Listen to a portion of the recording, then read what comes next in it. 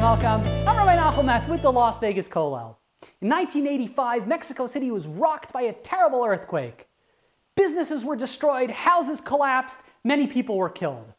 The international community came to Mexico's aid. They sent relief, funds, all sorts of supplies to help out Mexico during their time of crisis. Robert Cialdini, in his tremendous book, Influence, observed that of all the countries that came to help Mexico during their time of need, he noticed that Ethiopia had sent a $5,000 check offering aid to Mexico. Cialdini was confused. Ethiopia, if you recall, in the 80s, was struck by a terrible famine, poverty. They had no resources or wealth. What was Ethiopia, of all countries, doing sending a check across the world to Mexico? Mexico and Ethiopia had no real obvious ties.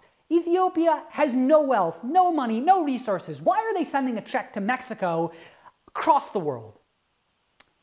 Read the story, end of Genesis, we read how Joseph is sold as a slave down to Egypt. He finds himself enslaved in the house of a man named Potiphar. And the Torah tells us that Potiphar's wife tries seducing Joseph to sin with her. Day after day, she implores him, she tries seducing Joseph to commit adultery. Joseph tries to stay strong and not give in to his temptations and not to break his moral standards. And day after day, Joseph goes ahead and he is able to withstand the temptation. However, over time, his will, it eventually begins to erode and break. And the verse tells us that at one point, Joseph was just about to give in and sin with Mrs. Potiphar. But the verse tells us that Joseph goes ahead in a moment of reflection. He says, Eich eseh hara hagadola hazos. How could I do this terrible thing? Rabbi Ovadia from Sforno writes, what does this mean? What was Joseph's moment of reflection? Rabbi Sforno explains, L'shalem ra tachas tova. Joseph reflects to himself. He gives himself that last boost of courage and he doesn't give in to his temptation because he reflects, how can I go ahead and l'shalem ra tachas tova? How can I give bad in exchange for good? How can I be ungrateful to Potiphar, my master, who's taken care of me, says Joseph. He's given me food, he's given me clothing, he's given me shelter. Eich eseh hara gedola hazos. How can I do this bad thing and go ahead and show ingratitude, not be appreciative to all that Potiphar has done to me? How can I go ahead and commit adultery with his wife? And that, explains Rabbi Sforno, that's how Joseph had the strength and courage not to give in to his temptations.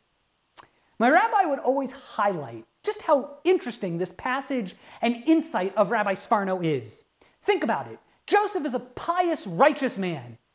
Despite all of his piety, despite all of his righteousness, the seduction of Mrs. Potiphar, it erodes and crumbles his defenses. And he's about to give in to commit a sin. But what gives him that last boost of courage and strength?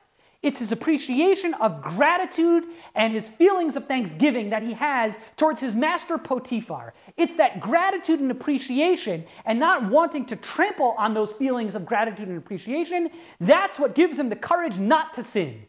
And my rabbi would always point out, what appreciation, what gratitude. Joseph is a slave. He's being held against his will by Potiphar. Potiphar, indeed, he is giving him food, he's giving him clothing, giving him shelter, but it's only for his self-serving interests, so that Joseph could be a good slave and could be able to work hard to help promote Potiphar's own gain.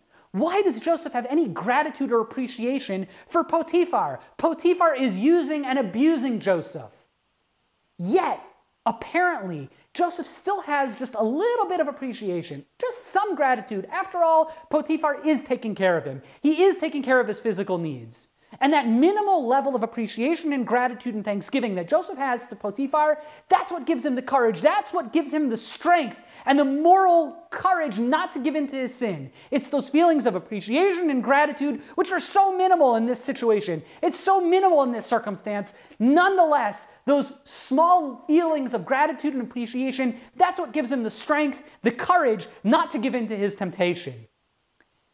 Thanksgiving, gratitude, appreciation, it's such a defining part of our humanity. We are hardwired. It's part of our DNA to be people of thanksgiving, of gratitude, of appreciation. It's part of who we are. Robert Cialdini did some research, and he discovered that in 1935, 50 years before those earthquakes in Mexico City, Ethiopia had been invaded by Italy. And Ethiopia was fighting for its nation's survival. And Mexico had come to Ethiopia's aid. They had sent resources and supplies to help Ethiopia withstand the invasion from Italy.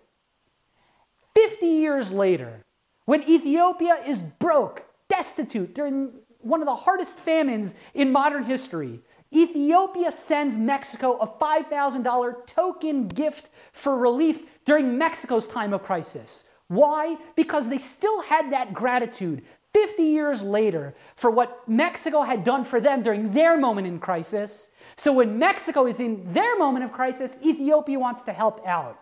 Because gratitude, appreciation, it's such a powerful feeling and emotion within each and every one of us as individuals. It's within each and every one of us as a community. And that's why Ethiopia sends that check a half a century later as a token of their appreciation and gratitude for what Mexico had done for them in 1935.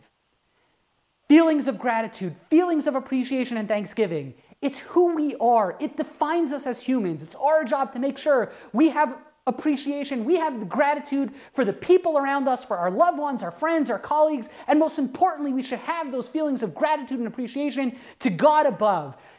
Feelings of thanksgiving, it defines us, it's who we are. We need to make sure we nurture those feelings and make sure we're people of gratitude and appreciation.